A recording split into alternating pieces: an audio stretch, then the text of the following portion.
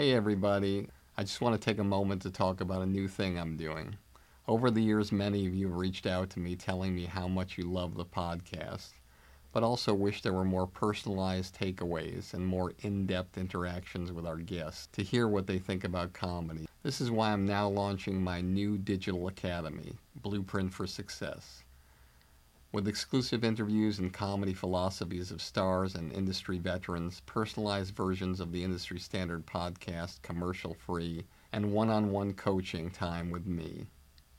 Blueprint for Success will give you the powerful tools that will take you up the elevator beyond the competition and reach the highest possible levels to achieve your dreams. Whether it be stand-up, sketch, improv, acting, writing, producing, directing, hosting, radio podcasting, social media influencing, or even if you want a career behind the scenes as a manager or an agent. Now I'm here to help, personally. We'll go on an express train of comedy and entertainment like nobody else has before. You can find out more about Blueprint for Success and the comedy business on my website at barrykatz.com. Together, we'll take your career where you want it to go. You are about to listen to an original episode of Industry Standard with Barry Katz. If you'd like more info on our schedule of upcoming shows, which will be available for download every Monday, or how to reach Barry through Twitter, Facebook, or email, go to barrykatz.com. After you finish the podcast, please take a moment to subscribe to it, leave a comment, and rate it, even if you think it sucks. Thank you for your support and enjoy the show.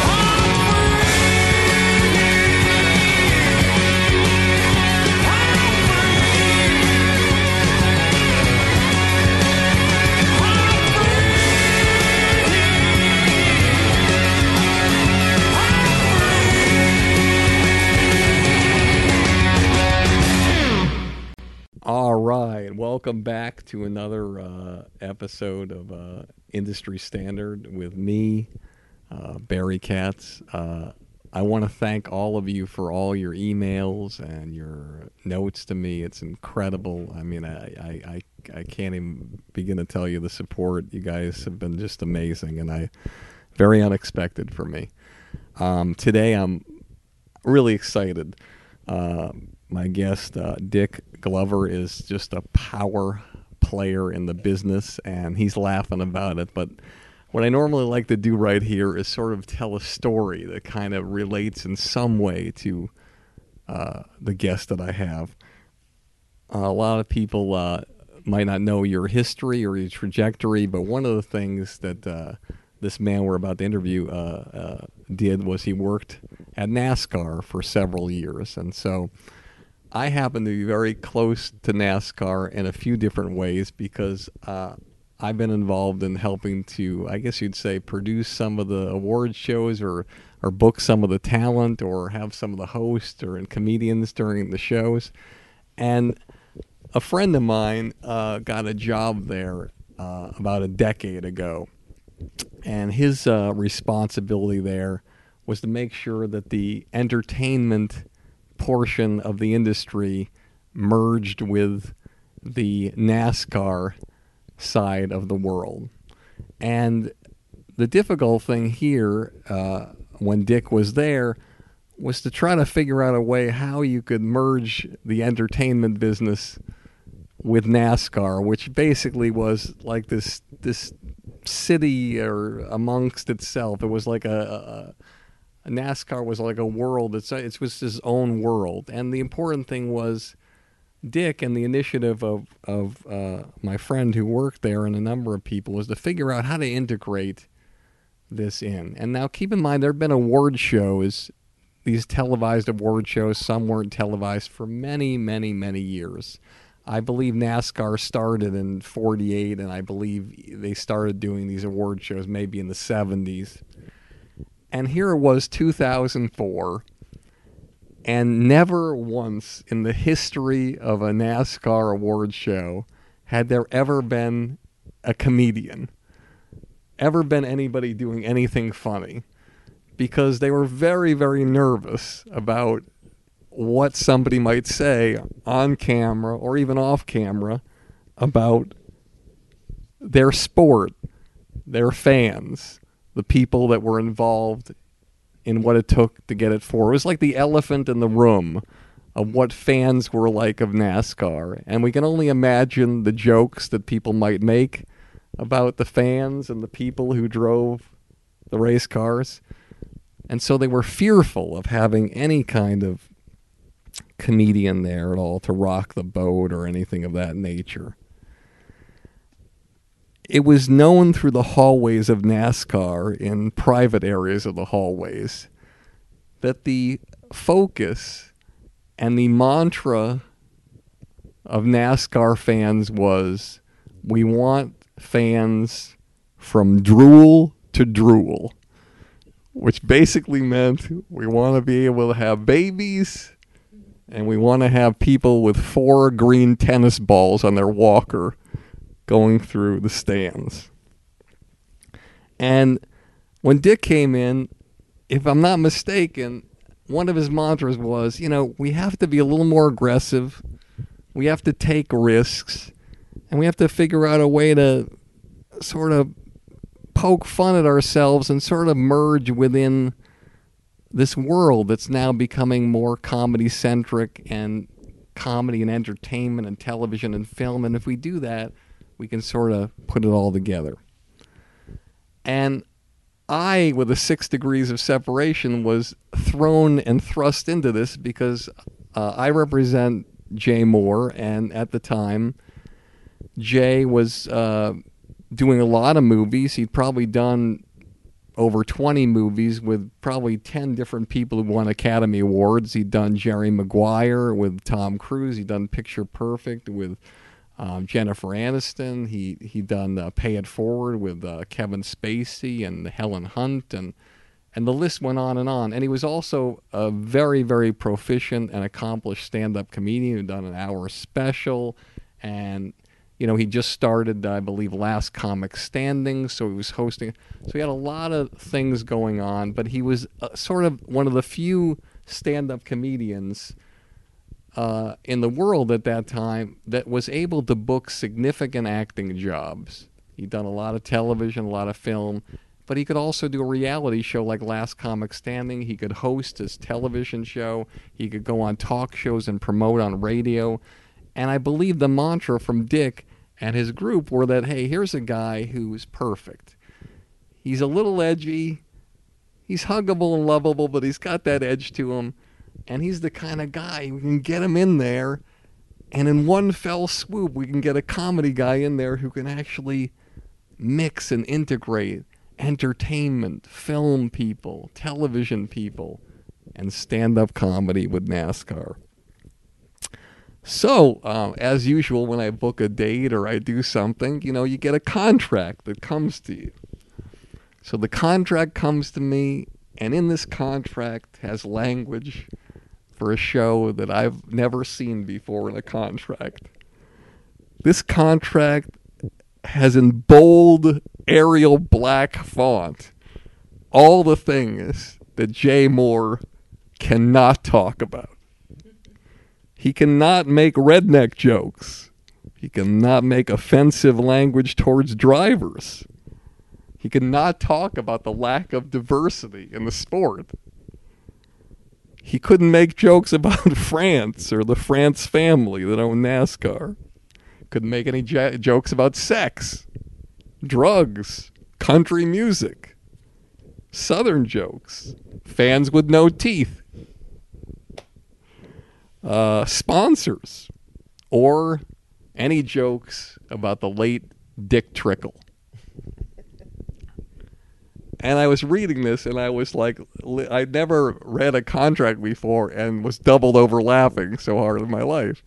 And I remember calling Jay and saying, are you okay with this? Because comedians, you tell a comedian not to do something, and that you might as well just tell a comedian, please do that, and let me write it in blood. And so I told Jay, he said, no problem, don't worry about it. I'll take care of it, and I'll put it together. And the award show was a way for... Jay was really proud of this show because he was going in. It was in New York, I believe, at the Waldorf Astoria, which is one of the classiest places ever. And the crowd was tense. They were tense because they'd never had this kind of, thing before, and they were worried about being poked and made fun of. And of course, Jay proceeded in this show and in many other shows that he did. He's done 3 other shows, and he's actually going to be hosting his 4th show this year, to poke fun at the drivers. And when you're doing these shows, what happens is that they have huge screens in the venue. And they have cameramen that know when Jay is going to talk about Jeff Gordon, or when he's going to talk about Jeff Burton, or Dale Jr., or Kevin Harvick, or, any of these people. And once he would shit on one of these people, the camera would go on them, and it would be up on the screen. And if you've ever seen a roast on television before on Comedy Central, the worst thing that can happen to a comedy show is when somebody shits on somebody and then they cut to the picture of the person with their girlfriend or wife straight facing you, not laughing. But for some reason, Jay had a way of figuring out a way to shit on these people, and then he would shit on himself. And he's like, we'd be talking about somebody in the business of NASCAR. The crowd might go, ooh. And Jay would be like, what did somebody hit a foul ball? Or he'd say something like, what, is he here? And whenever he did a joke that was too far, like calling a group of drivers because of their haircuts that they look like Peppermint Patty or something like that, he would go back to the guy who was the chairman, who had a huge mustache, and call him Mario from Donkey Kong or something like that. And any time he went after somebody who had the real money, who, as Chris Rock once said, what's the difference between wealthy and rich? Well, Shaq is rich, Jerry Buss was wealthy. And everybody loved comedy around that. So after that event, which was primarily very well received, even though there were jokes that killed, but there were also jokes that got oohs and ahs. But they immediately invited Jay back. But what happened was, for Dick, it opened the doors up for something much bigger. And what he did next was something that I would consider to be a huge holy shit moment. He decided, well, the next step is, now that we've gotten over this hurdle, let's figure out a way to get into the feature film business and get our brand out there in a way that's fun, that's unique, and that can spread the word of NASCAR.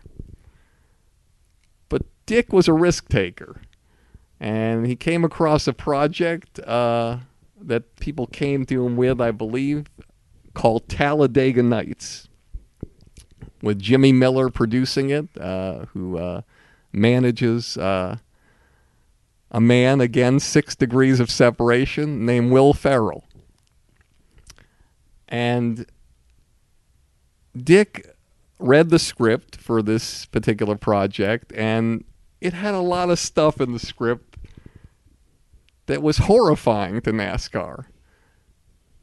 But Dick knew that if he could figure out a way to manipulate and navigate this script and this package out there in the world to his board of directors that were very, very conservative, if he could get this out there, this would be something that would be a huge thing for NASCAR and be a huge thing for the brand, and something that people would be talking about for years and years to come. But there was a risk.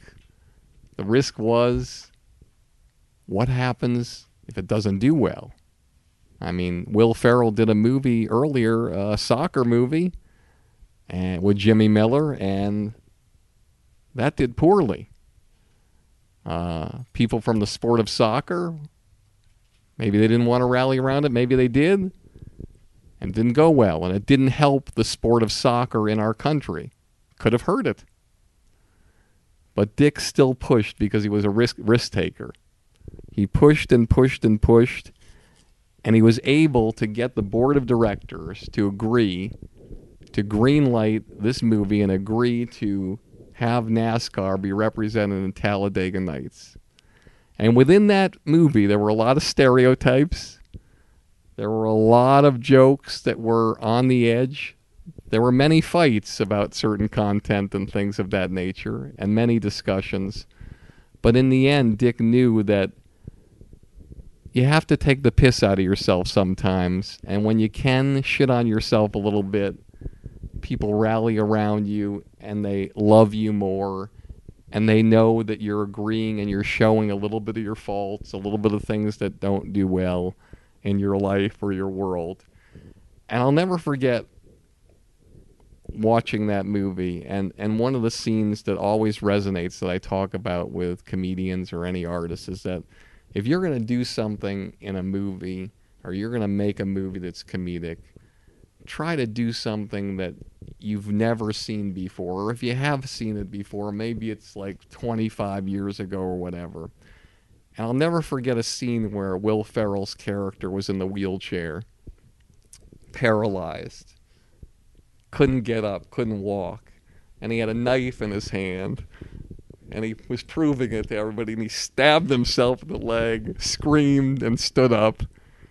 And to me, there was no greater moment in comedy that you could find in a film that was so short and so compact and so powerful and so original. There wasn't anybody from drool to drool that wouldn't have laughed at that moment. But you know who had the last laugh? The man I'm about to interview. Because that movie was Will Ferrell's highest grossing opening of all time, with $47 million. Hey everybody, let me remind you one more time about my new Blueprint for Success. It's a project I've spent months and months working on just to help you jumpstart your comedy career and beat the competition. Whether you want to do stand-up, sketch, improv, acting, writing, producing, directing, radio, social media influencing, or even if you want a career behind the scenes as a manager or agent, Blueprint for Success will give you all the tools you need to take your career to the highest levels. With exclusive interviews, my top 50 commercial-free episodes from Industry Standard, one-on-one coaching with me, and unprecedented access into my knowledge and experience from over 40 years in this crazy business. I guarantee you that with Blueprint for Success, you'll become the creator you've always dreamed of becoming. No one's asking me to do this. I want to do it because I want to help you become truly undeniable. So just go to barrykatz.com, click on Blueprint for Success, and start your incredible journey today. I truly can't wait to work with you to help you change the trajectory of your comedy career forever. Here we go in 3, 2. We ain't one at a time in here. We're mass communicating. This show will have laughter. I got everybody pregnant with Barry Katz and semen. Infections caused by jacuzzi water. I'm not comfortable with the tone this is taking. Okay, here we go. Is there anything else I should know? You're on. What? Now I'm on the air! People on Twitter have been asking for Barry Katz to come back a lot. If you're undeniable, you will not be denied. If you want to be successful in show business, you get yourself a Jew white manager like Barry Katz. Here we go. You fucking firing me up, Katz. Being a manager is just turning no's into yeses. Undeniable. Creating holy shit moments. I love this man. Barry Katz. Back in the house. Let's do this. All right, welcome. I am so excited to introduce my guest today. I'm just going to tell you a little bit about him. There's so much on this guy that this introduction might be even longer than my cold open, which means you might not be with us for the interview, but still, I'm going to go for it. This man is the president and CEO of Funny or Die, which of course is the top comedy destination on the web. He's grown the digital studio there to 7.6 million Twitter followers, which makes it the #1 comedy brand. He's got over 3.4 million Facebook fans at Funny or Die. They have offices in Hollywood or New York. They produce tons of television shows, including Billy on the Street, which is airing on Fuse, and At Midnight, which was just picked up for 40 more episodes at Comedy Central. They have a new series called The Spoils of Babylon. on IFC. They have the HBO series Funny or Die Presents. They've done several feature films. They just got involved with the personal appearance world with the incredibly respected Oddball Comedy Festival Tour with Dave Chappelle and Flight of the Conchords. And also Hasbro just launched the Funny or Die board game. Before that, unbelievably, like I said, he worked at NASCAR. How that relates to Funny or Die, we'll figure that out. He worked at the Walt Disney Company and ABC as well, where he was involved also in the development and construction and the launch of probably one of the most successful sports or any website of all time, ESPN.com. This man is a force of nature. Please welcome my guest today, Dick Glover. Wow. I'm going to add to the cold open story. So Jay Moore did that first show at the Waldorf, 2004, whenever it was. Yep. I don't remember the exact year. And as Barry said, had some highs, had some lows, but basically pretty good. And so Jay was asked back. And that awards banquet, you have to finish in the top 10 in NASCAR to be there as a driver. So there's a lot of competition, and it's a big deal to the drivers to get back there and be there and all of that. And the second year, Dale Earnhardt Jr. did not finish in the top 10. Jay Moore walked out on stage, one of the great lines of all time. He said, "Who would have bet that I'd be back and Dale Jr. wouldn't?" And the other thing, but the sort of lesson to be learned that Jay did befriend the drivers. He truly did like the sport. He truly respected them, and they knew that. So it's one thing. It's the old story of, a friend can make fun of you, but if some outsider makes fun of you, I'm going to beat the shit out of you. Yeah. Don't do that. And so he really was a friend of the sport, and so it's sort of interesting that here, 10 years later almost, he's going to be back again. It sounds like doing it. They're now in Vegas. They've come from the Waldorf. So there was that. The other, Talladega Nights, there was a lot more to that. It really began that. You mean my cold open would have been 30 minutes? It would have. But it's a story I love to tell because obviously if it's a success, you love to tell the story. Had the thing, not work, we would not be telling the stories, and I probably wouldn't be sitting here. The way it began was Jimmy Miller, as you mentioned, who's an incredible Will, manager, and also producer, Adam McKay. McKay's and Judd Apatow's manager, was friends with Casey Wasserman, who I think a lot of people know around town, Lou Wasserman's grandson. And Lou Wasserman was one of the most famous people in the industry who coined a phrase that I always love and I always utilize: get information, never give it. Yeah, right. And so Jimmy's mentioning to Casey that Will and Adam had this idea. They really wanted to create this character in NASCAR, and they sort of, as the way they often do things, they had some broad ideas, and Casey was involved in the sports world, an agent in the sports world, and ran an agency, and was very well connected. And Casey happened to be a friend of mine, and said to Jimmy, if you have any hope of getting that movie made, you got to do it with NASCAR. You can't. It just won't work. It won't be funny if it's just a stock car racing movie. And your only hope to get that movie is you got to talk to a friend of mine, Dick Glover. And so Casey set up a breakfast, and I went and had breakfast with Jimmy Miller and Judd Apatow. And I, of course, knew who Judd was, and all that. I did not know Jimmy at the time. And we sat down for breakfast, and literally, I'm like a little bit in awe that here's Judd Apatow and Jimmy Miller and, and literally, the waiter hasn't come by to take an order, and he says, "All right, so we want to make a NASCAR movie. What do we have to do?" Okay, cut right to the chase. This, that, and the other night. Jimmy cut right to the chase. Yep, that's true, right away. And he said, and we're told you're the only guy that can get it made. Nobody else will understand or want to. So what do we need to do? How do we do this? And I said, wow, that's interesting. I said, tell me a little bit more about it. And he, talked a little about Will and Adam. and how that all of their comedy, if you looked at it, it's never mean-spirited, and that, again, there's always something smart underneath it. It's not just, making fun of things or something of that sort. And I said, all right, let's have a go at it. When you have something, send it over to me. And they then, I don't know what happened, there was and I didn't say anything to anybody. Just, okay, I'll wait till I get something. And there's like a blurb in the Hollywood Reporter that Will Ferrell and Adam McKay are pitching a movie called Talladega Nights. And now Talladega is one of the most famous racetracks. It's also owned by the company that's the sister company of NASCAR. So the France family is the controlling stakeholders of the company that owns the racetrack. It's also the name of a city in Alabama. But and right off the bat,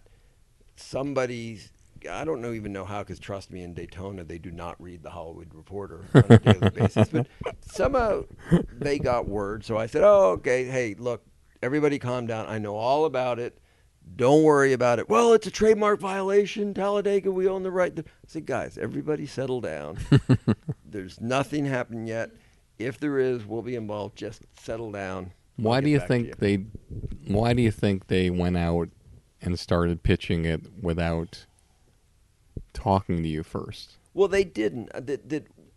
Again, in this community, who knows how things happen? And again, I don't know, but Jimmy's having dinner with Amy Pascal, and she says, "What are you guys working on?" And that sort of stuff. So there was nothing. Amy Pascal, the president of Sony Pictures, who ultimately made the movie, and so in other words, nothing nefarious about it. There was no effort. It just something happened. And by the way, it was the tiniest of blurbs. It wasn't like a big press release or something like that. But anyway, we see the first script, and to this day, I cannot remember seeing a script where I laughed so hard. I closed myself in my office, I read the thing, and tears were just coming down my eyes. It started with a scene, which, by the way, they didn't make, which I love. The first scene in the movie is a driver played by Adam McKay, who is a rotund fellow, let's put it that way, and he has a heart attack during the race, and he dies. But because in NASCAR you just keep going around in circles, car just keeps going in circles with a dead guy driving it, and then literally finally runs out of gas and ends up kind of coasting to the pit, where Jack McBrayer, who's gone on to some great stuff, says, "Oh my God, we literally have raced a ghost car." And as I say, they actually ended up not using that scene for some reason. But it started like that. I was laughing on the floor. So anyway, I say to Jimmy at that point, I said, "Jimmy, we're going to make this movie. We're going to figure out how to do it."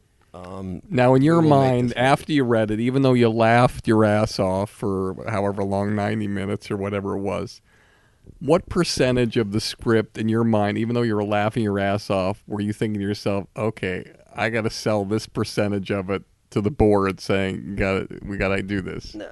What percentage was offensive do you feel would be offensive to the board? I knew that it had to be sold in a very broad context to them. The idea, I had to get them out of thinking about there'll be jokes about rednecks, or there'll be this, or there'll be that. So it wasn't so narrow and specific, but rather to get them to think more broadly. What is the joke, and why is it actually helpful for the brand, not hurtful?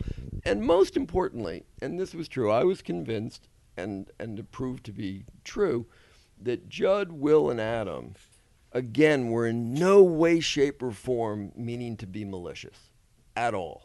That, in point of fact, they saw it as an incredibly rich environment in which to have fun. It wasn't that they were saying, oh, let's just make fun of these guys at all. It's just, what a great place to make a movie. What a great environment.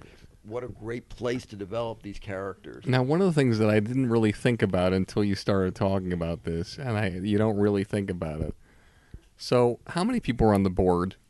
Well, at that time that had to decide? Maybe 8 or so. I don't Average remember. age. But all that mattered, the board didn't matter. They didn't matter. It was the France family. Okay, the That France family. was the critical thing. And again, they took a big lead from the guy who's a terrific guy. It's a fellow by the name of Mike Helton, is the president of NASCAR, runs all of the operations of the whole thing. That he's the guy that is the maestro that really kind of makes all of that happen, that from a racing perspective and from the real sport perspective. So it was really the France family, and which was Brian, who again, Brian's a young guy. Yeah. He's the grandson of the owner, grew up marketing, knew obviously Will Ferrell and who he was. But what I was his going to... sister, his uncle, Oh, yeah. his uncle who had no clue who Will Ferrell was, I'm sure, and Mike Helton. That was sort of the group that really would need to be convinced. And the reality is that it wasn't that hard to convince them once they understood that it wasn't going to make fun of NASCAR from the outside in, but if we took them in and made fun of ourselves from the inside out, people love that. And that I told him, I said, look, I can't guarantee you that there isn't going to be something in there that you don't like. Well, because you couldn't... There when you're reading a script, when you gave it to the France family to read the script, you're reading the words, but you don't know how Will Ferrell's going to play the character. Of course. And even no matter what anybody tells you, you don't know until you go to the movie and see it. Right. And they never, by the way, I never showed the script to anybody. I never, it was... You never showed it to them. No. I said, and again, understand that they had faith in part because they knew I was putting my job on the line if I was in any way, shape, or form misleading them or anything of that sort.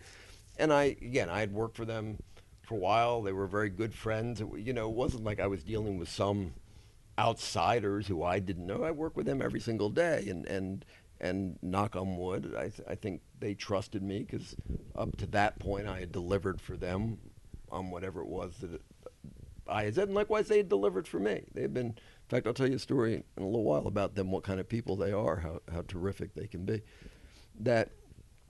So we get that agreement to do it, and now I've said to Jimmy, I said, Jimmy, you, really more Judd than Jimmy, you can make the movie you want to make. We're not here to stop you in any way, shape, or form.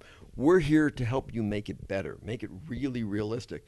And we took Will and Adam and Jimmy and Judd out to California Speedway. I don't think they'd ever been Fontana. To a race. Yep. And they were just blown away, and especially Adam, who was like, just, oh my God, I can see this is going to be the most fun we've ever had making a movie. And we said, we'll make all this available to you, whatever you need to make this movie terrific. Well, at a cost, probably. Not really. So there was no license fee for NASCAR. No. So the more the movie made, NASCAR didn't make any money. Nope. Believe it or not, nope. Why? Again, there was some small fee because that it wasn't. I didn't even want it to be positioned as let's do this to make the money, because I think actually they would have then said no, we don't need to make the money. So when the movie makes $90 million and when the movie makes $90 million in DVD and $220 million worldwide, you don't say to yourself, maybe could we have a little taste of that? No, because again, it wasn't for NASCAR, as I say, it was a brand building exercise, and that again, we wanted to make sure it was the best movie possible. That's all we cared about, and we had no skill set there. I mean, we had to rely on Will and Adam and Judd to do that, and Jimmy.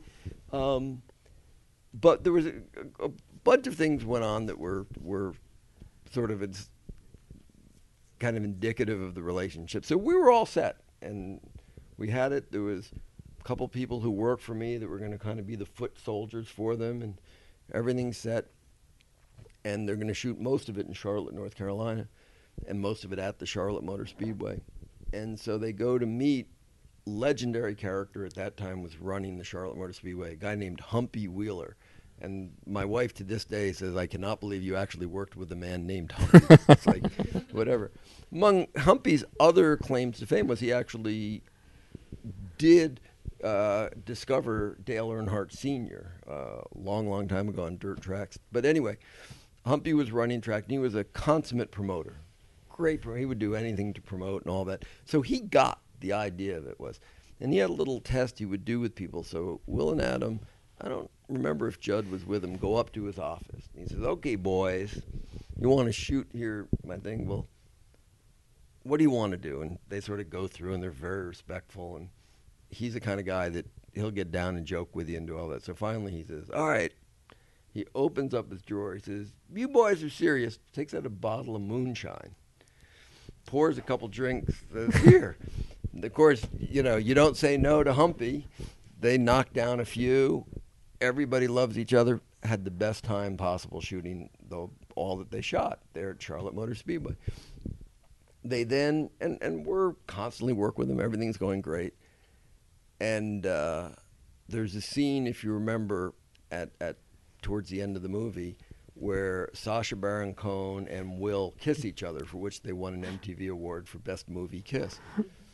And again, remember, nobody at NASCAR has read the script. These are, by nature, very conservative people. And this is filmed at Charlotte Motor Speedway, this scene. Mike Helton comes up to me, as quietly as deadpan, and he goes, going to be a lot of homosexual kissing in the movie?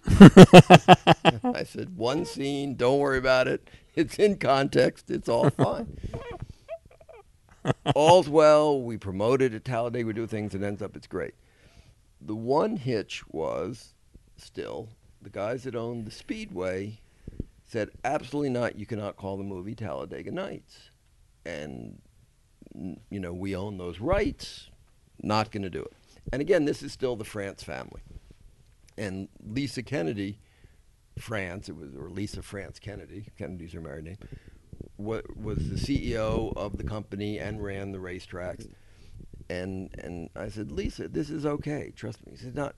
And what concerned her was Talladega is notorious, that race, for good old boys coming in. They literally for years had a jail set up in the infield just to process all the people that would get in trouble, and because it was just literally one huge party for like 3 days.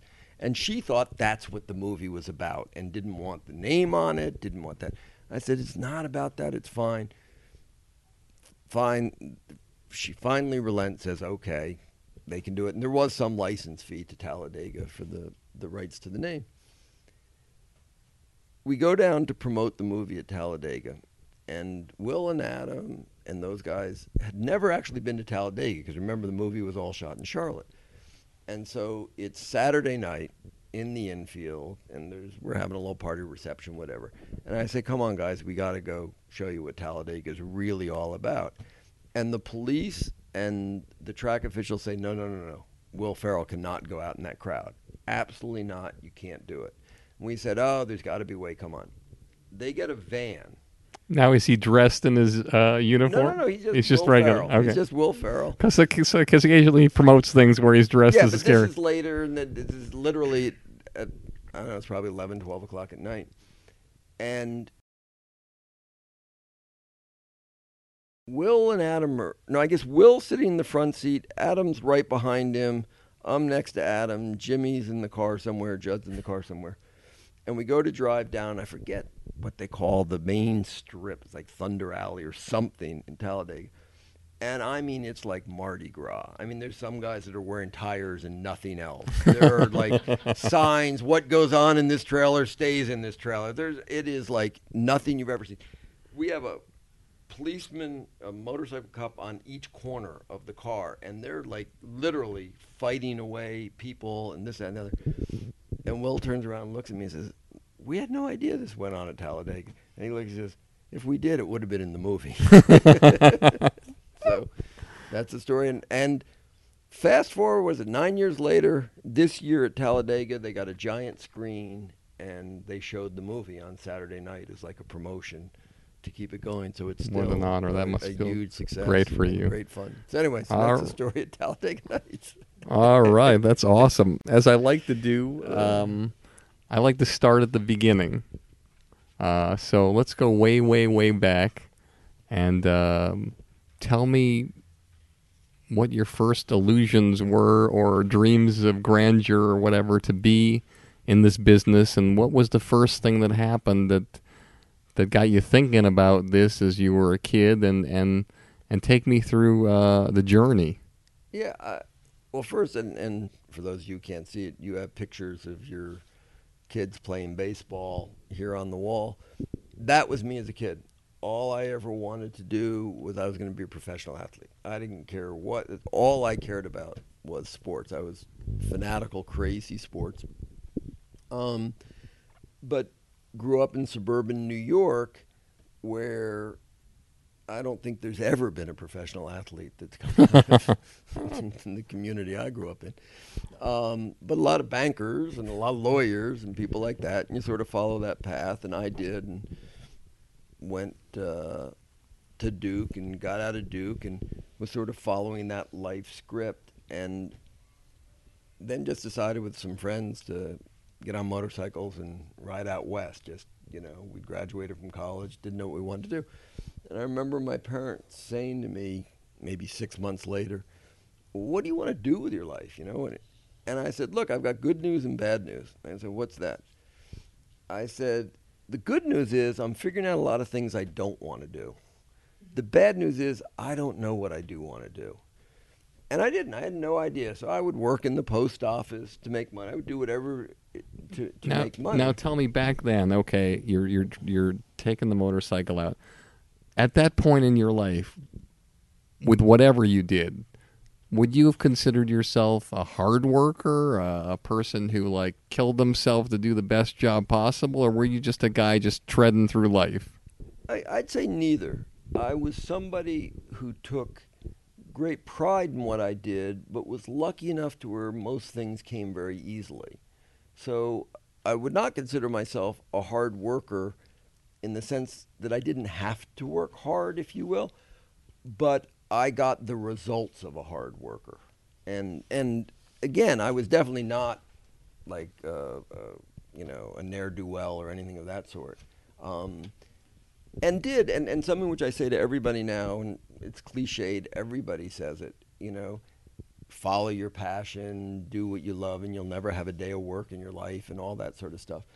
And so I was just figuring out what I loved, because I said I knew I wasn't going to be a professional athlete.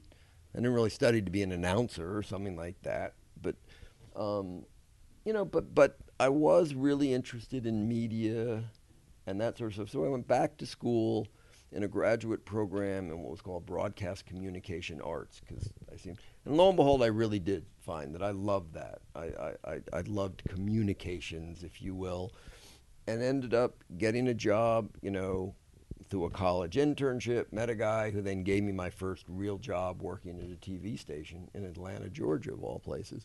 And it came through an internship? An internship while I was at school, actually in San Francisco. So Got it. Small, strange world. No, it's just the little things always become the big things. But ultimately, through a couple of steps, ended up at ESPN. And how did you end up there? Well, so I worked in television, worked at a TV What were you station. doing in television? I was running, ultimately I was doing news and programming. Were you behind the scenes or in front? All behind the scenes. Okay. So I was, and ultimately became what they called a news director, which basically meant I ran all the news of a. So you went from an intern at one place to just a short time later you're a news director. And that was, again, by that point in time I worked very hard. I mean, well, very, you'd have very to move up that quickly. Yeah, I worked very, very hard. And I remember somebody saying to me, kind of senior executive, how old are you? And I said, I don't know, I was 27 or something. I can't remember my age. He said, you can't be important until you're 30. And this is not long after it was never trust anyone over 30. So, whatever. So I ended up, one of the guys who ran a television station ended up running a company that was doing a lot of cable TV programming and brought me on board. And we were actually starting what would be a series of regional sports networks like you see now. They were the early days of those. And ended up from that it's a long story. That company was partnered with ABC. ABC had an opportunity to buy ESPN, and ultimately did, and that it was through that I ended up at ESPN. And out here in L.A. or Bristol? No, I was in Bristol. I had offices in both Bristol and New York. And what was your position when you came to ESPN? I started as the first employee at a division they called ESPN Enterprises. And understand, at that point in time, ESPN was one network and a bunch of international distribution. And this is in the early 90s? This is the early 90s, Yeah. correct. And my boss at the time was still a very, very good friend out here, was Steve Bornstein, who has done very, very well over subsequent years.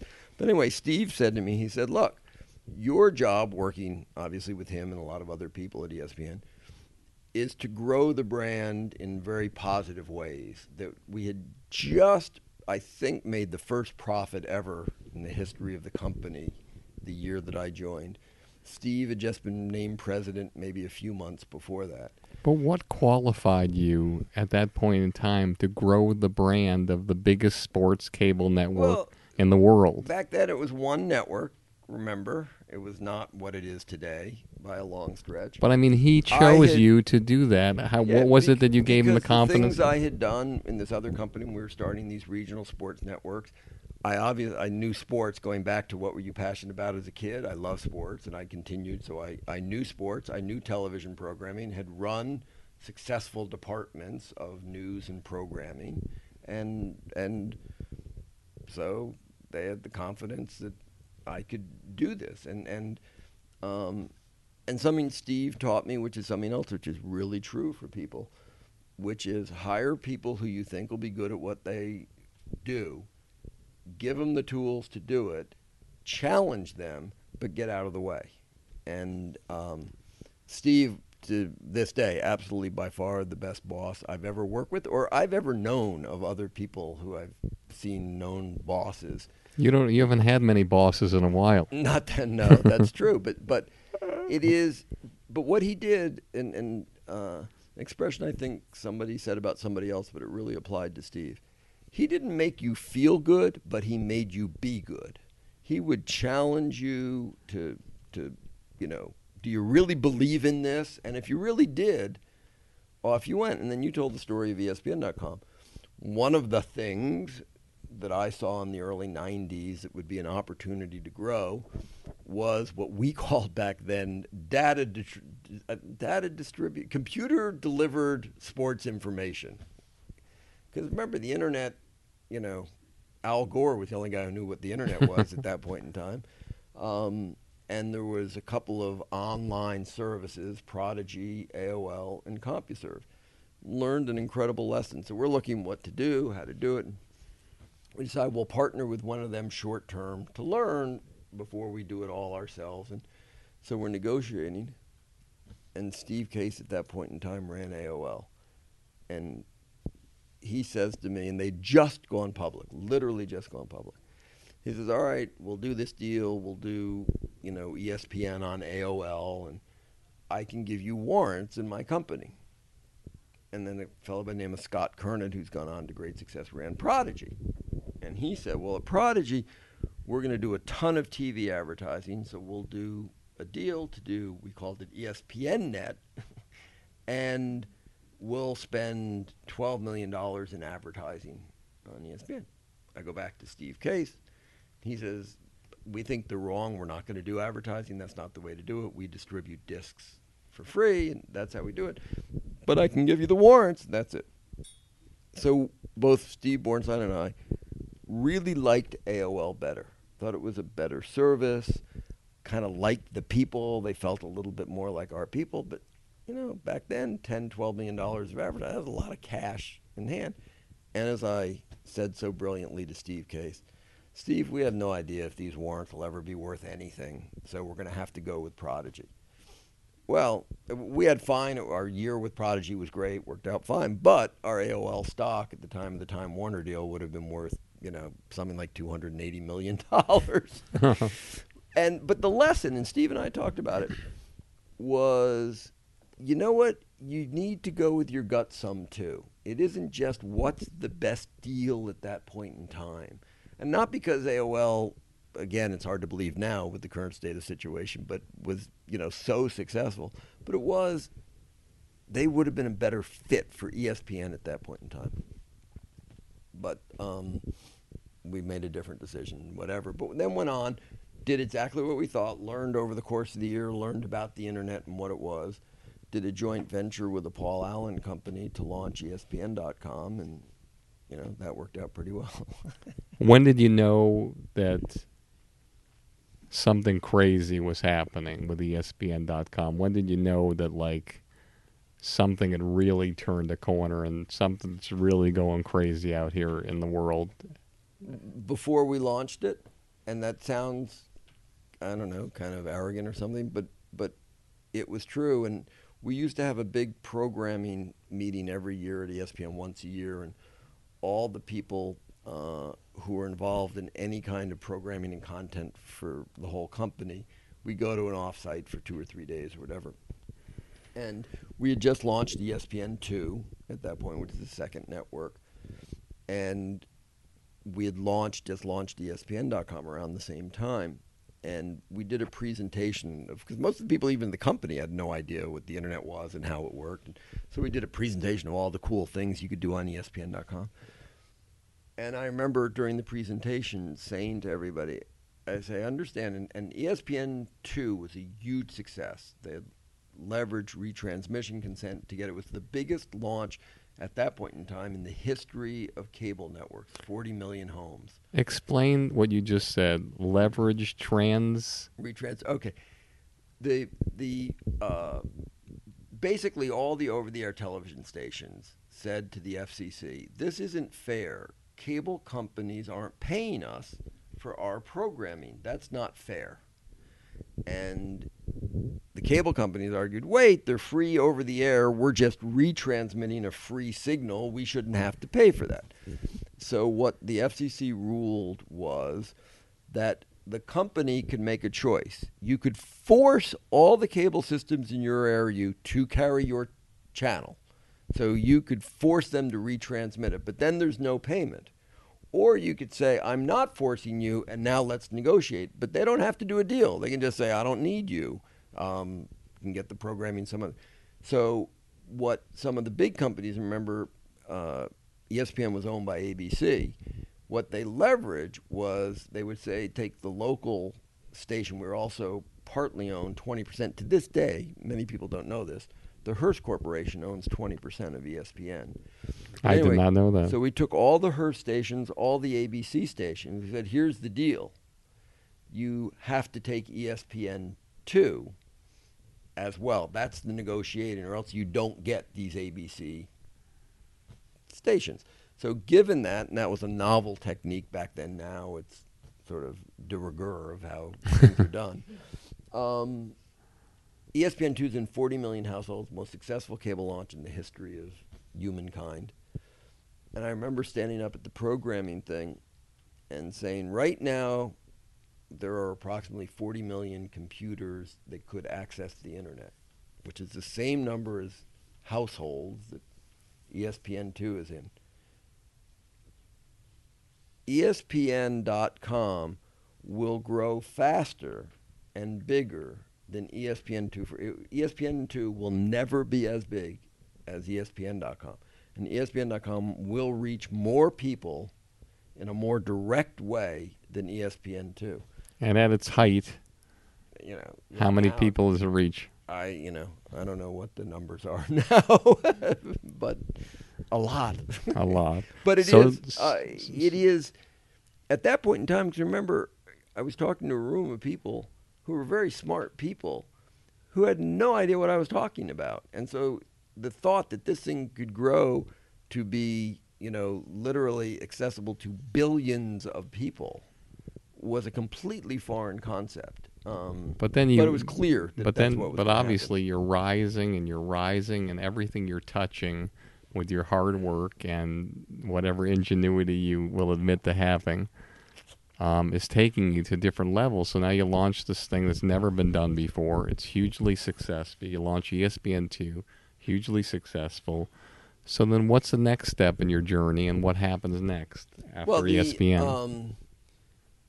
We did have, and by the way, there's a lot to be said for being in the right place at the right time. So I was pretty lucky to happen to be sitting in the right chair at the right time.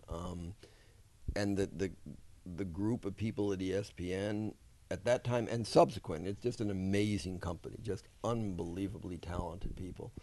But in the course of that, one of the other things that I and the fellow who is now the president of ESPN, a fellow by the name of John Skipper, championed the idea of launching a magazine.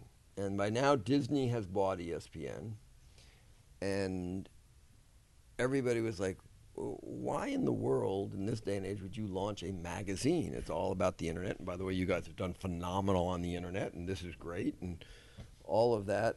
But we convinced them of why we thought it was important to launch a magazine, which went on to be hugely successful. It's now finally starting to tail off. You know, I think they just had their 20th anniversary. No, it couldn't have been 15th anniversary, I guess.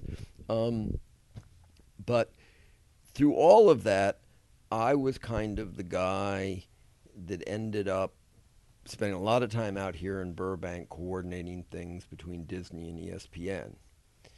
And so when Disney looked at what they were going to do with their overall strategy for the internet broadly for the Walt Disney Company, and came to the conclusion, they decided, and I should back up, and I had worked very closely with the people who were in charge of all the internet strategy and everything for the Walt Disney Company. And they decided to buy a company called InfoSeek. Now, for most people, they have no idea what InfoSeek is.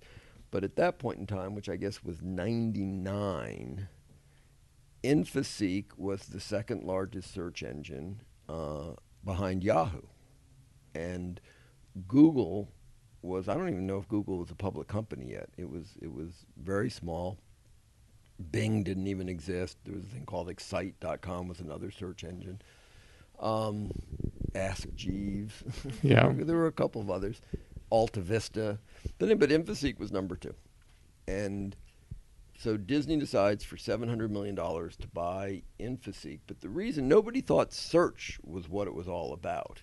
They thought it was about portals. So it wasn't Yahoo Search. It was Yahoo was this great portal. You got all this information and all, you know, and it sort of was your gateway to the internet. And so that's why Disney bought InfoSeek, to create this Disney gateway to the internet.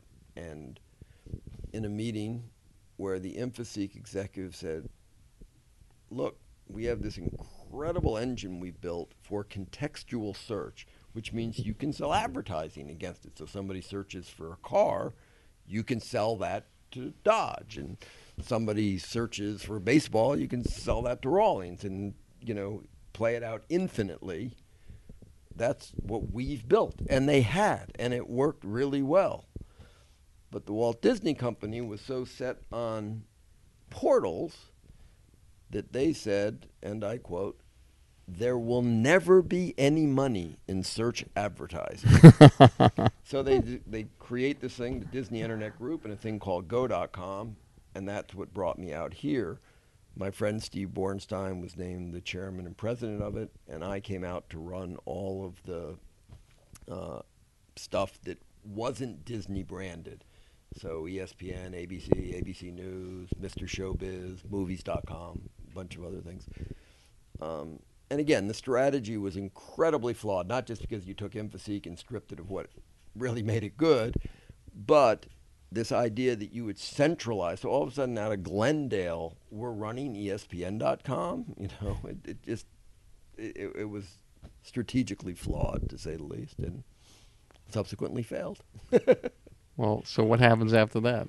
So after that, both Steve and I... I mean, it's interesting that this is a critical point in your life, because for the first time in your life, you've failed in a big way. And you might not blame it on yourself because it was the circumstances, but you were aligned with it. Oh, absolutely. Although, again, an important lesson was learned. As part of it, I had to dismantle a lot of this stuff that had been built, and it was pretty easy on some of it. ESPN, you just give it back to ESPN. Everybody goes to Bristol, they go off and run it, and all's good. It was a little bit more difficult for like ABC, which was based out here, and ABC News, a couple others. So we had to lay off a lot of people. And when it was done, we'd gone through the whole process, and not only was there not one single I don't know if complaint's the right word, but really complaint, but certainly no lawsuits, no anybody saying people weren't happy they lost their jobs, but there was no complaint. But there were a lot of people who came up to me who had lost their jobs and said, I really want to thank you on how this was all handled. And again, it was, I've said this a lot of times, in some ways it's something I'm most proud of all the things I've ever done, was how we as a company, and it obviously wasn't just me and me as a person, did handle what was a terrible situation for a lot of people. It was horrible. That was when the bubble burst and everything else. So yeah, it wasn't a good time, but it was one which you learn a lot.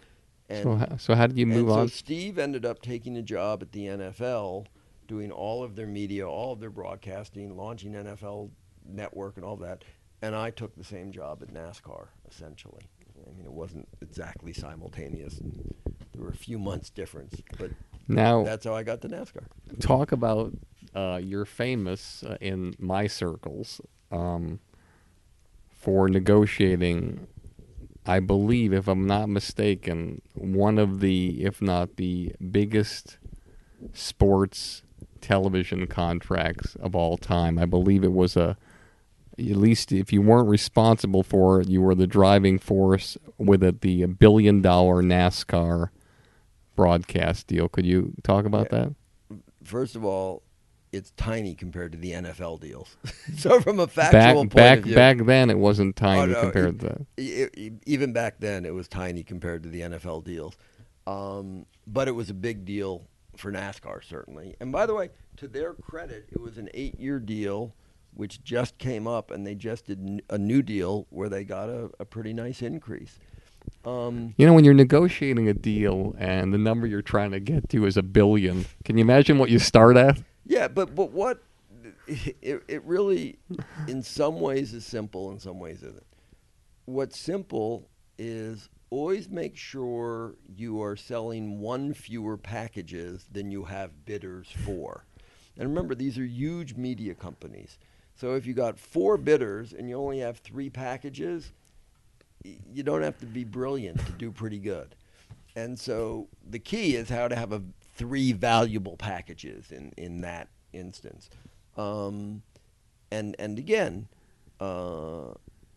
we sat down and figured out where was the value and what was valuable. With my experience, I knew what mattered to ESPN. I mean, ironically, one of the last things I did at ESPN before coming out here was negotiate the exit, if you will, from the last NASCAR deal. NASCAR was doing some things, and ESPN had some rights that NASCAR had to get back that we negotiated, and I did that. And so when I joined NASCAR, one of the fellows who was on the other side of it said, "Yeah, I don't know why we hired you. You were the guy that screwed us when you were at ESPN." Then he stopped me and said, "I guess that's a good reason to hire you." But that it again, in negotiating any deal, that what I found is, one, if you can figure out what the other guy really needs, and you can figure out how you can satisfy those needs, and you listen to it, that then you'll do pretty well in getting your needs satisfied. That you sure you're not a marriage counselor? Not at all. The and the other thing, because I've been on both sides of it, is when you do have all the leverage, how you use that to not create resentment and anger, because you have to live with whoever you've done a deal with. And so when you have all the leverage, how to say, okay, but how can I still make this a win for the other side in some way? And then likewise the reverse. When you really don't have much leverage, they kind of got you over a barrel, how do you just try and figure out what's the best you can do, what's the most appropriate, and, walk away with the best you can do. Now, before we get into Funny or Die, I just want to ask you about your time. Didn't you spend some time with the WWE, the World Wrestling, with Vince McMahon? Could you tell us a little bit about that? Tell us some story that means something of how you got there and what happened while you were there that was special to you and that helped you on this crazy journey of yours. Yeah, no, the lesson at the WWE, where, by the way, I had a great time and, again, was lucky enough to be in the right place at the right time, and kind of almost everything that we and they did at that time worked, and it was big business. But there is nobody who is more passionate about his product than Vince McMahon and the WWE. That his idea of a great day is to be sitting by the pool on a gorgeous day, working the business, planning storylines, planning shows, planning. Well, you just said something that's fascinating, planning storylines. And one of the things that's so fascinating about every kind of reality show, and to me, wrestling was probably one of the first reality shows ever. And people don't really understand that, or maybe they do understand that. People always said was, well, it's either fake, it's fake, but they never thought to themselves about the soap opera behind what was happening and how it was happening. And that's like the same thing. Like when I interviewed Joe Weinstock from Duck Dynasty, the executive producer. I said to him, I watched the show, and it seems like a sitcom to me. It's like, well, and basically he's not allowed to say, hey, we have a team of writers and we put it all together. And it's the same. It was the whole theatrics of it. It was like a play every time. And it's it must have been a great mix for you, because you being the branding expert and Vince McMahon being the guy whose vision was to just figure out how to keep this brand going and move it into all different areas. Yeah. No, I have said, and it's been confirmed a number of times, that I am not at all creative. In fact, the guys now, they laugh. They send me scripts to read, so whatever I say, they'll know the opposite is true. So if I love it, they say, all right, bag it. That's not going to work. And same was true with Vince. I had nothing to do whatsoever with anything having to do with storylines, having to do with characters and all that, but did have a lot to do with the business of it and what do you do to build that brand and to sell products. And so and tell all me of that. tell me one story, like pretend like all your stories are drowning in the ocean about the Worldwide Wrestling Federation or whatever it was, WWE, and Vince McMahon, all the stories, everything you saw while you were there, one thing that like people would be like, holy shit, that's a great story. Sadly, either my memory's gone or it's like the 80s, if you can remember them, you weren't there. That I really didn't have any great, outrageous, crazy stories that happened to me. I mean, good that I met my wife there. I mean, that was a nice How'd that story. happen? It happened because the first time we met, she was Linda McMahon, who, by the way, also a brilliant, sharp, smart lady, but now this couldn't is figure something. out how to become U.S. Senator. But Linda... Well, you say Linda McMahon. Now, pardon my naivete because I didn't do the deep research. Are you saying Linda McMahon, Vince McMahon's wife? Yeah, she was... The way it worked in the business, I guess this is the story, that they were not childhood, teen, high school lovers, whatever. She was the beauty queen, straight A student, homecoming queen, all of that. He was the town bad boy. And somehow they came together, fell madly in love, and they got married at a young age, and she likes to tell the story that they went off to college. She went through in about 2.5 years, finished it. After 5, they essentially said they'd had enough of Vince and, gave him a degree to get him out and going. And by that time, she was pregnant with their first son. But throughout to this day, really, that, Vince was always this creative, incredible energy and all of that, just brilliant. And she was the terrific businesswoman that made all his genius work as a business. And then finally, when the stock goes public and they're billionaires, she went off to pursue a political career, which, as I say, she's run for the Senate in Connecticut a couple of times, and not successfully, but now really doesn't have, I don't think, anything to do with the business. But her daughter, her and Vince's daughter, who married one of the wrestlers, is probably the key executive other than Vince right now there. And it's amazing. It's just an amazing story. But anyway, my wife was Linda's assistant. In fact, the story is not a great story. It's just a fun story for me. My wife was 23 years old, out of college, And how old are you at the time? I was, mid-30s, I guess. Yeah. And that, like most, 23-year-old girls out of college, sort of living off the credit card, paying the minimum balance, whatever. Part of her job for Linda, who by this point they were quite wealthy, was, writing the checks and doing this. So she gets Linda's MasterCard bill for $72,000 or whatever it is for that month and pays the $2,100 minimum balance or whatever. And Linda goes, "Oh, Mike, what are you doing?" And she says, "I'm just paying them." He says, "No, we're okay. We can pay the balance." Which is a foreign concept to Amy. But I had to get by Amy to get, Linda kept a stash of snacks that were behind Amy's desk, and I had to get by her to get the snacks.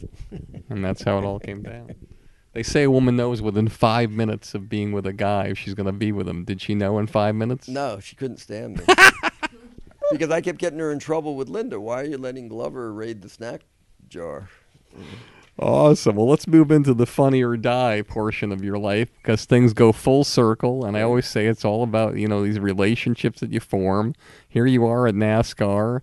You just meet Will Ferrell and Adam McKay and Judd Apatow for the first time, and you hang out, you do a movie together. They believe in you because they see you as a guy who got shit done. And I would imagine when that phone call came, not that it was expected, but it was like they felt safe with you, and they felt like with you there was a guy who could take them to the next level. Well, you'd have to ask them. What happened was, after Talladega Nights, I stayed in touch with them for a variety of reasons. Adam's a huge sports fan, particularly basketball, and I am too. And Will's, at the time, his oldest child and my daughter were applying at the same time at Talladega Nights to get into the same school that Will got in, and we didn't. And when my daughter It's a private school here in L.A. Yeah, when my daughter met Will for the first time, I introduced Will as, "This is the family that's denying you an education." Say hi to Will. For those of you out there in the audience that don't know, who aren't here in Los Angeles, there's this crazy thing with these private schools, because for some reason the public schools here in the Los Angeles area Sadly. are horrible. Most of them are horrible. There are certain areas like I believe Palisades, Malibu. There's certain pockets where public schools are just as good as like a private school, but for the most part, for some reason, it's not. So there's all these incredible private schools that cost like $25,000 minimum for your child to go, and you have to go through this process. It doesn't matter if you're Will Ferrell or if you're Dick or you're anybody. You have to go through this process, get recommendations, everything. And you can be denied, even though you haven't been denied in your entire life for anything. You can be denied and shut down, and you got to go to the next one. It's like literally like you're applying to colleges, but you're doing it for a 4-year-old. Yeah, and don't get me started, because I grew up in public schools. My wife grew up with public schools. I believe in public schools. I think it's important, but you almost have no choice in certain areas. But anyway, so I kept in touch. But I particularly kept and became pretty good friends with Jimmy Miller. And Jimmy called me one day and said, you know this thing Will and Adam have done, this internet thing? And I said, yeah. I got the first email blast they did for The Landlord to a bunch of people I'd gotten. I said, yeah. Landlord, which probably has over 100 million views already. But, and so they said, yeah, it's sort of kind of working. It's okay. They need somebody to run it. How do I find somebody to do that? Where do you find somebody like that? You know that stuff. How does it? And I said, Jimmy, you will never find anybody in this town to do it. Because remember, the company was born in Silicon Valley. They still have an office in Silicon Valley. I said, the way those guys work is not the way people work down here. Essentially, you work for nothing, you get a piece of the company, and you have a go at it. And just put a pin in that for a second, just so the audience knows. When he's talking about Silicon Valley, what happened is to get a creative effort like that for Adam McKay and Will Ferrell to get going, to drive a website like that, maybe these days it doesn't cost as much, but back when it launched, it cost millions and millions of dollars to run the software and be able to have a portal that is able to hold the amount of video content that it has. So you have to raise money from certain places. And when he's talking about Silicon Valley, which they raised money with one company, Sequoia Capital, came through, and they put millions and millions of dollars into this with the understanding that Will and Adam would be the front face of it and would create content for it and would drive business forward. And the whole reason Silicon Valley put something this together, and you may disagree with this, is to one day sell it for $1 kajillion. Yeah, the idea actually, it started at Sequoia Capital and recruited the people down here. So Funny or Die still is really, and we still have the office up in Silicon Valley, which is a very important part of what we do. But that, again, unlike Hollywood, where executives running companies make a ton of money and then they get stock options and things of that sort in the companies, but it's a very different kind of structure. So I said to Jimmy, I guarantee you the Sequoia guys don't want to pay any money, and the kind of people you're used to working with don't work for no money. And Jimmy said, okay, well, if you ever run across some young kid or something, let me know. I said, okay. Fast forward a few months later, I get a call from Sequoia Capital. We've got this company that we've started. It's doing pretty well. It's based up here and down there, and we've heard you've lived in both those worlds, and, we'd like to talk to you about it. And I said, you were the young kid they called. Well, except that I don't know if Sequoia and Jimmy ever even talked. But so I said I had no interest. I said, look, I love what I do. I have no interest in going to a startup. That's not my nature. No interest. And they said, well, can we at least tell you a little bit about the company? I said, you can do whatever you want, but I'm no interest. All right, it's a company called Funny or Die. I said, oh, yeah, sure, I know Funny or Die. And they said, you do? I said, yeah, I know those guys, really well. I know Jimmy Willer very well, Will and Adam. I know those guys really well. You know those guys? I said, yeah. Next thing you know, I get a call from Jimmy Miller. You got to do this, Glover. You got to do this. I just talked to Mark Kwame's the name of the. That's a very animated impression of Jimmy. You don't really hear him like that too often. You got to do this. I said, Jimmy, I can't do this. He said, no, you got to do this. The guys love it. It's great. You got to do this. So I'm doing it. But how did they open the vault to be able to afford somebody like you? Well, they didn't. And again, it's a story I've told several times because it says a lot about the guys.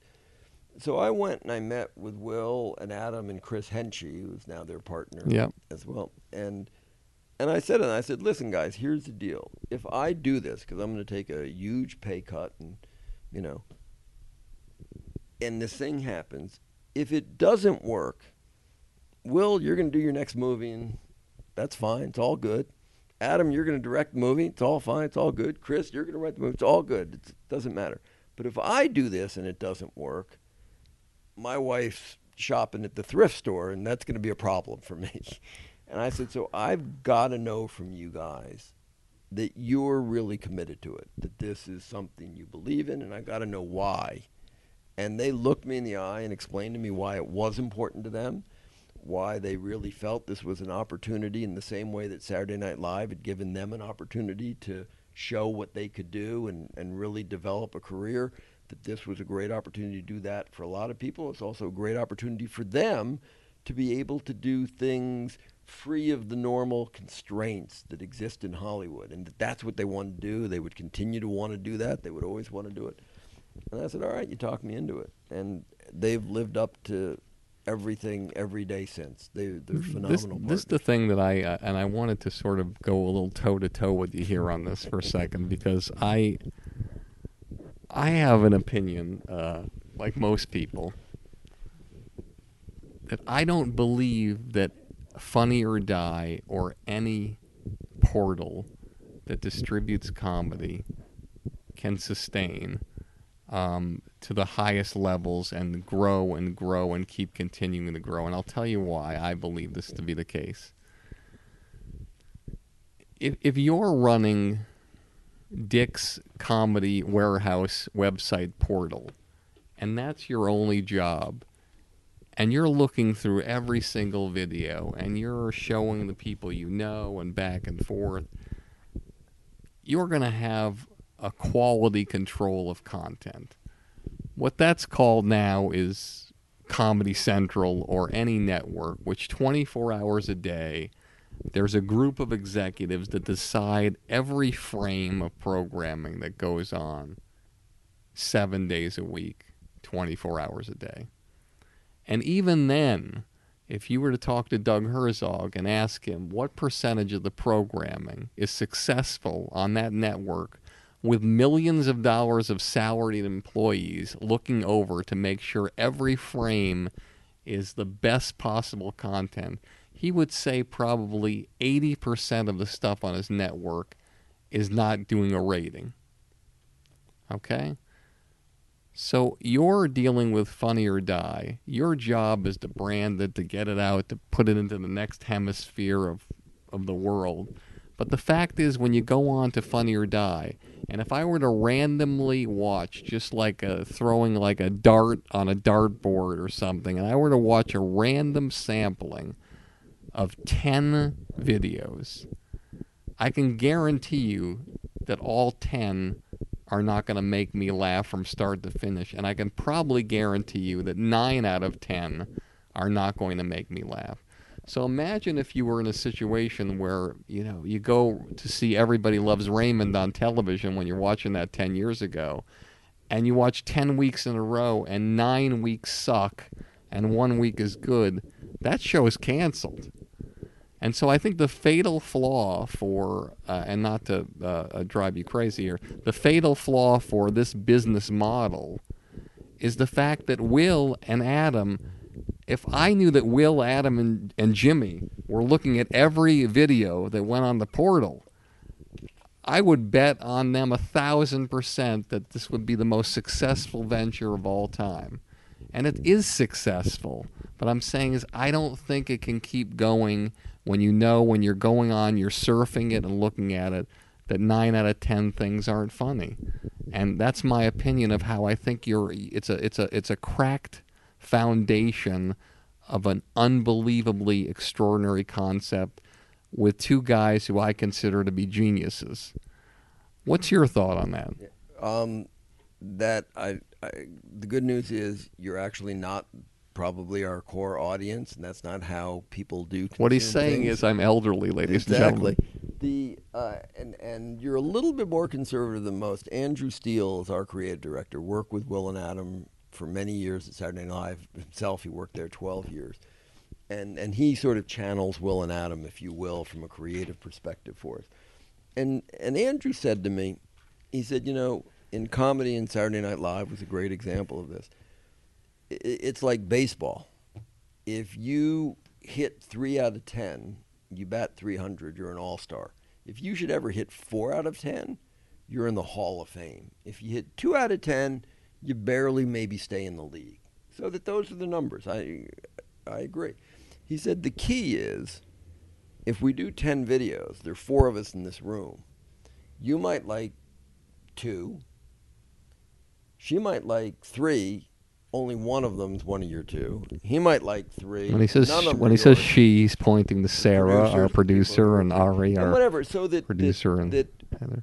you know, everybody's satisfied to a degree. And the key, if you looked at using Saturday Night Live as an example, the heyday of Saturday Night Live, whatever year, whatever group you thought was the best of, you know, the talent, and you go back and watch, you realize if they did 10 sketches, there were only 2 or 3 you really loved and you were talking about to everybody the next day, and that's sufficient. But that isn't what our model is built on at all. And the website is just a small part of the business that we do. Well, obviously and now. Will and Adam's video contribution is a tiny, tiny part. Now, their creative contribution, their oversight is obviously huge. But in terms of the number of videos that are made, you're right. They do very, very few, relatively speaking. You know, we do about 20 to 25 different videos a month. And, you know, I would gather to say in most months, maybe 1 or 2 at most are Will or Adam or Judd videos. But that the whole mechanism, how we began, why it's Funny or Die, is a self-selection process. People are voting. So if you go to the website, you'll already see that 60% of the people didn't like this. I'm not going to spend my time watching it. But the way you'll most likely get to the website is somebody will share with you something they've seen. And so automatically there's a good chance you will like it. And so that when you watch 10 videos on Funny or Die, the way you're coming to the site, the chances are you'll like 9 out of 10. Because you're not being shown the 2,000 that you wouldn't find the least bit amusing, because that's the way people consume content in this. The second part of it is, it's the beauty of, you use Doug Herzog and Comedy Central as an example. The beauty of all cable TV networks is the aggregation of small numbers and the purity of those numbers. So if you have a very good audience from an advertiser perspective, and you can bring that audience back, small numbers, but a lot of times, that aggregates up to be a very nice balance. It's almost like the long tail of network television. In a lot of ways. But you ask Doug, you know, the second question, how's the network do? He said, oh my God, we're printing money. You know, so that maybe 80% of the programming isn't that good. That may be true. I think that may be a high number. I think he has a lot better batting average than that. But the beauty of the aggregating of those numbers. I'm just talking about the 24 hours of programming. So in other words, from the midnight good stuff to gets repeated again, not the bad stuff. Yeah.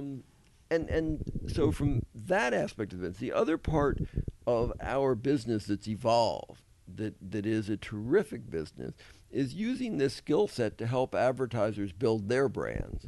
So now we can go to, we just did a thing, for instance, with Fiat, that we sat down and made a video with them. It was phenomenal. It was a great little video. It really helped them sell cars. The example everybody's talking about today, which was done out of one of the divisions of Funny or Die, we have an advertising services division called Gifted Youth, and they produced the Dodge Durango commercials with Will Ferrell. And according to Edmunds, Durango sales are up 57% since this campaign started. Because again, making very funny videos that appeal to people, but more importantly in this day and age, they get shared among people. They get talked about. So the statistics you quoted in the beginning of your cold open with Funny or Die, you didn't even mention how many people come to the website. You mentioned how many Twitter followers we have, how many Facebook fans we have, how many Tumblr followers we have. That's more important than the website. But the website, by the way, does have, you know, tens of millions of people coming every month. But that isn't really, you happen to be correct in what were the significant numbers in terms of how the business is structured. And then the other part of it is that, and there is a certain irony in this, is that we've taken this skill set of being able to produce comedy relatively inexpensively, market it to this ecosystem we've created incredibly inexpensively, i.e. for free, essentially. And now we can do that for traditional television shows, for movies, for commercials for whatever it's going to be. Well, that's the fascinating thing about you and the what you've done here and the journey is the fact that you're taking this new technology and this new way of doing business and merging it with the old. No, exactly. And you're still utilizing every single aspect of traditional, the same thing that you would think that Funny or Die, just pushes away and says, "Hey, we're the new thing. We're doing this. Check this out." You still use the old guard to help you get where you want to go. Well, one of the things that, in fact, we're probably the most proud of is I'm not sure there is any other company on the production side of it. There is on the distribution side, but on the production side. Shout out to Mike Farah. No, shout out to Mike Farah. But who has married Silicon Valley and Hollywood. That's a tough marriage. Those are very disparate cultures. Now, people have done it on the distribution side, Hulu, YouTube, Yahoo, for that matter, but not on the content creation side. Now, again, they're trying. Hulu's trying to become a studio. Amazon's trying to become a studio. YouTube, ironically, spent $100 million that they now pretend they never spent and don't want to talk about because it isn't easy. So that I would agree with you, by the way, 100%. If our business model was getting people to come to a website to consume comedy and that was it, that I agree with you. That is not a big business at all. If our business model is to be a brand that is ubiquitous wherever comedy is, whether it's digital, whether it's traditional, whether it's commercial, whatever, then that is a big business because it's a big world. Awesome. Well, we're heading down the final roundup. Going to ask you a few more questions, then we'll let you ride off in the sunset here. So It's beautiful from up here, by the way. a beautiful view of the city and the ocean. It's pretty cool. Take me through what you believe or perceive as something. You mentioned CEOs that you worked for that were very inspirational. You mentioned how they treated you sometimes, how they might not have treated you with the utmost care and respect, but they taught you something really, really special. Take me through something that you do as a boss, that your people who work under you would look at you and 10, 20 years from now, they would say to somebody on a couch like this, "This is what I learned from Dick Glover." Well, the vast majority of people, Dick Glover, I sort of remember that asshole from whenever. That I think, and if you do talk to people, I do take some degree of pride in hiring people who are curious, who are passionate, who are interesting, who are, hardworking, and then having trust that I hired the right person, really letting them do what they do, whatever it may be. And we have some really different kinds of people in the company. But I think pretty much everybody would say, wow, I really feel like I have the freedom to do what I'm good at. And I sink or swim. That I'm not going to blame anybody else if it doesn't work. If I put a truth serum in a random sampling of 10 of your employees who work under you, and I said, tell me collectively what Dick's biggest fault is, what would they say? I would really hope that they would say his biggest fault is he's just too nice. That would be my dream, that they would say that. Okay, well, and I think one or two of them would. Let's hope your dreams come true there. What's your biggest disappointment professionally? Wow, I really, knock on wood, have not had a lot of disappointments. Oh, well, I guess there's one. I've only had one job that I actually didn't like and didn't do very long, ironically, which is I ran the business side of a professional basketball team. And as we've talked about, I'm a huge sports fan, and so I thought that was going to be the coolest thing in the world.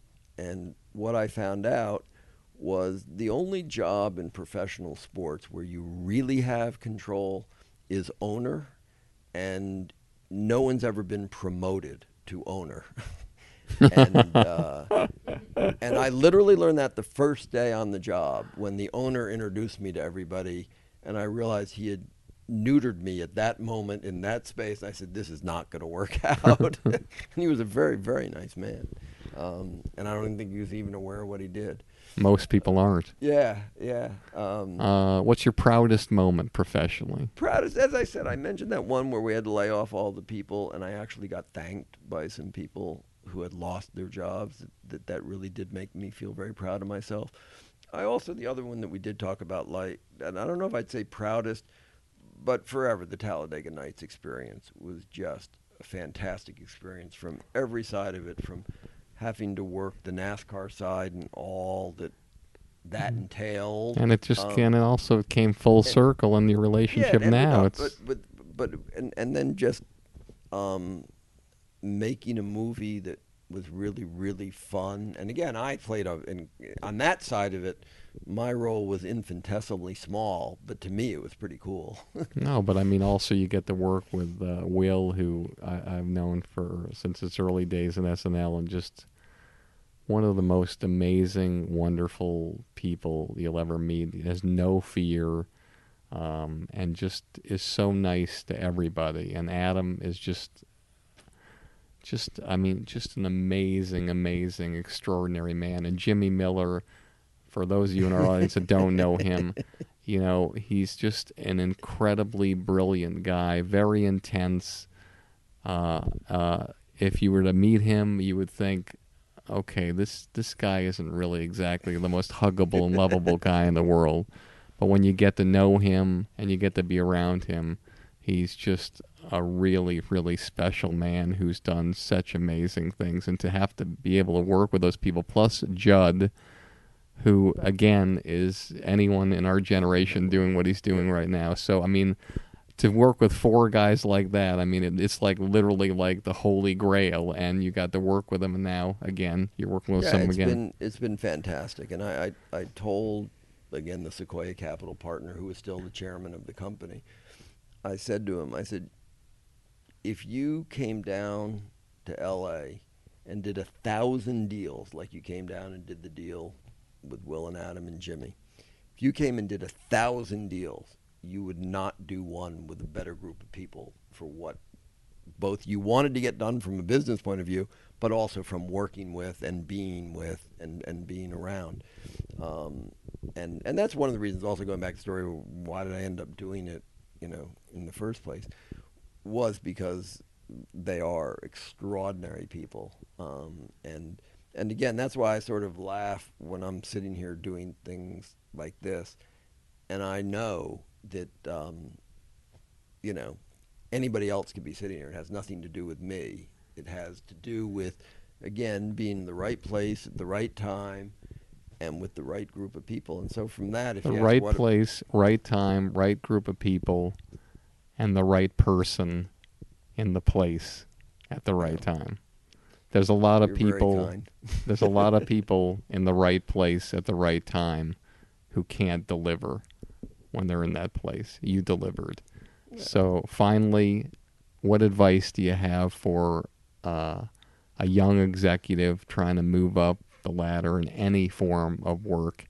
And then based on all the performers and all the artists that you've seen and you've worked with, what do you think it takes for a young artist to break through and become the next Judd Apatow, Adam McKay, Will Ferrell that you've seen in your travels? Well, in both instances, I go back to what I said before. One, you have to be passionate about what you do. As far as the talent, the one characteristic, you use the word that they all have, they're fearless. That at many, many points in their career, they did things where they could not be afraid to fail. If they had been, they would not have succeeded. And all of them had those moments where there was no surety they were going to succeed at all. And that for young people not trying to follow a creative path, which is, by the way, I think much, much harder. The difference between, I have a cousin who's had a modest career as an actor, and managed to eke out a living, literally, barely. And the difference between him and Brad Pitt is tiny, tiny. But whether it's the drive, the passion, the skill, a combination of all of them, you have to have them all to make it work.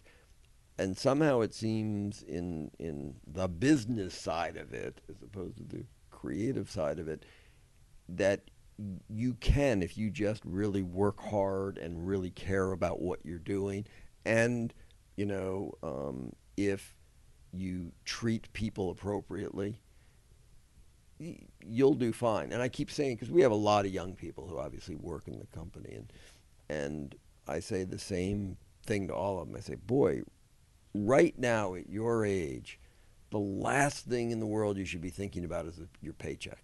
It's just that it doesn't matter. If somebody comes into me and, oh, gosh, I sure could use a raise. Yeah, we all could. And I'm not saying you don't deserve one, but I'm just saying, but the thing right now, you just want to focus on doing the best at what you're doing, and whether that's producing videos, whether that's acting, or whether that's business affairs and accounting.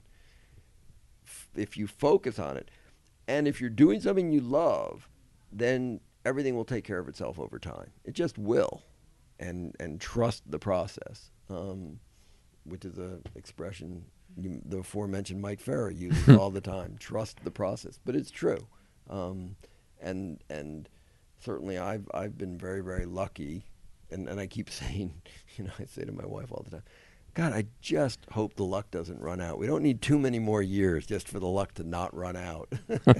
And it will. If you're passionate and you work hard, it'll be fine. Well, this has been incredible. I've had an amazing time. You are very inspirational, and the audience is going to really love this. And you've had an incredible career, and it's still going strong, and it's going to continue for many, many years to come. I can feel it. Thank you so much for coming on. I appreciate it. Thank you. All right. You have been listening to another episode of Industry Standard. As usual, if you like the show, tell all your friends. And if you didn't like the show, tell all your friends.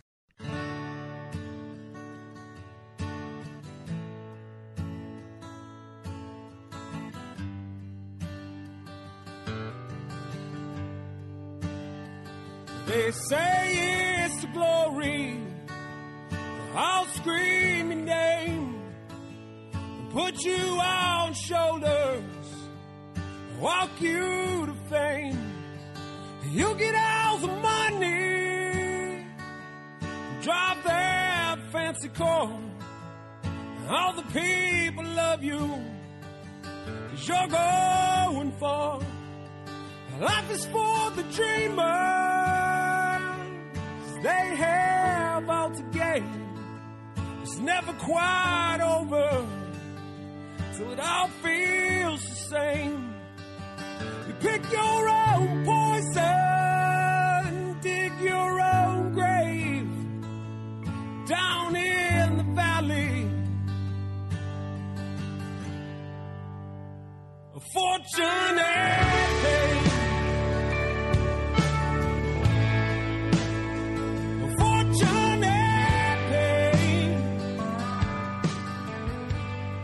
Thank you for listening to Industry Standard with Barry Katz. If you'd like more info on our schedule of new episodes, which will be available for download every Monday, or how to reach Barry through Twitter, Facebook, or email, go to barrykatz.com. Before you leave, please take a moment to subscribe to our podcast, leave a comment, and rate it, even if you think it blows. Thank you for your support, and have a great day.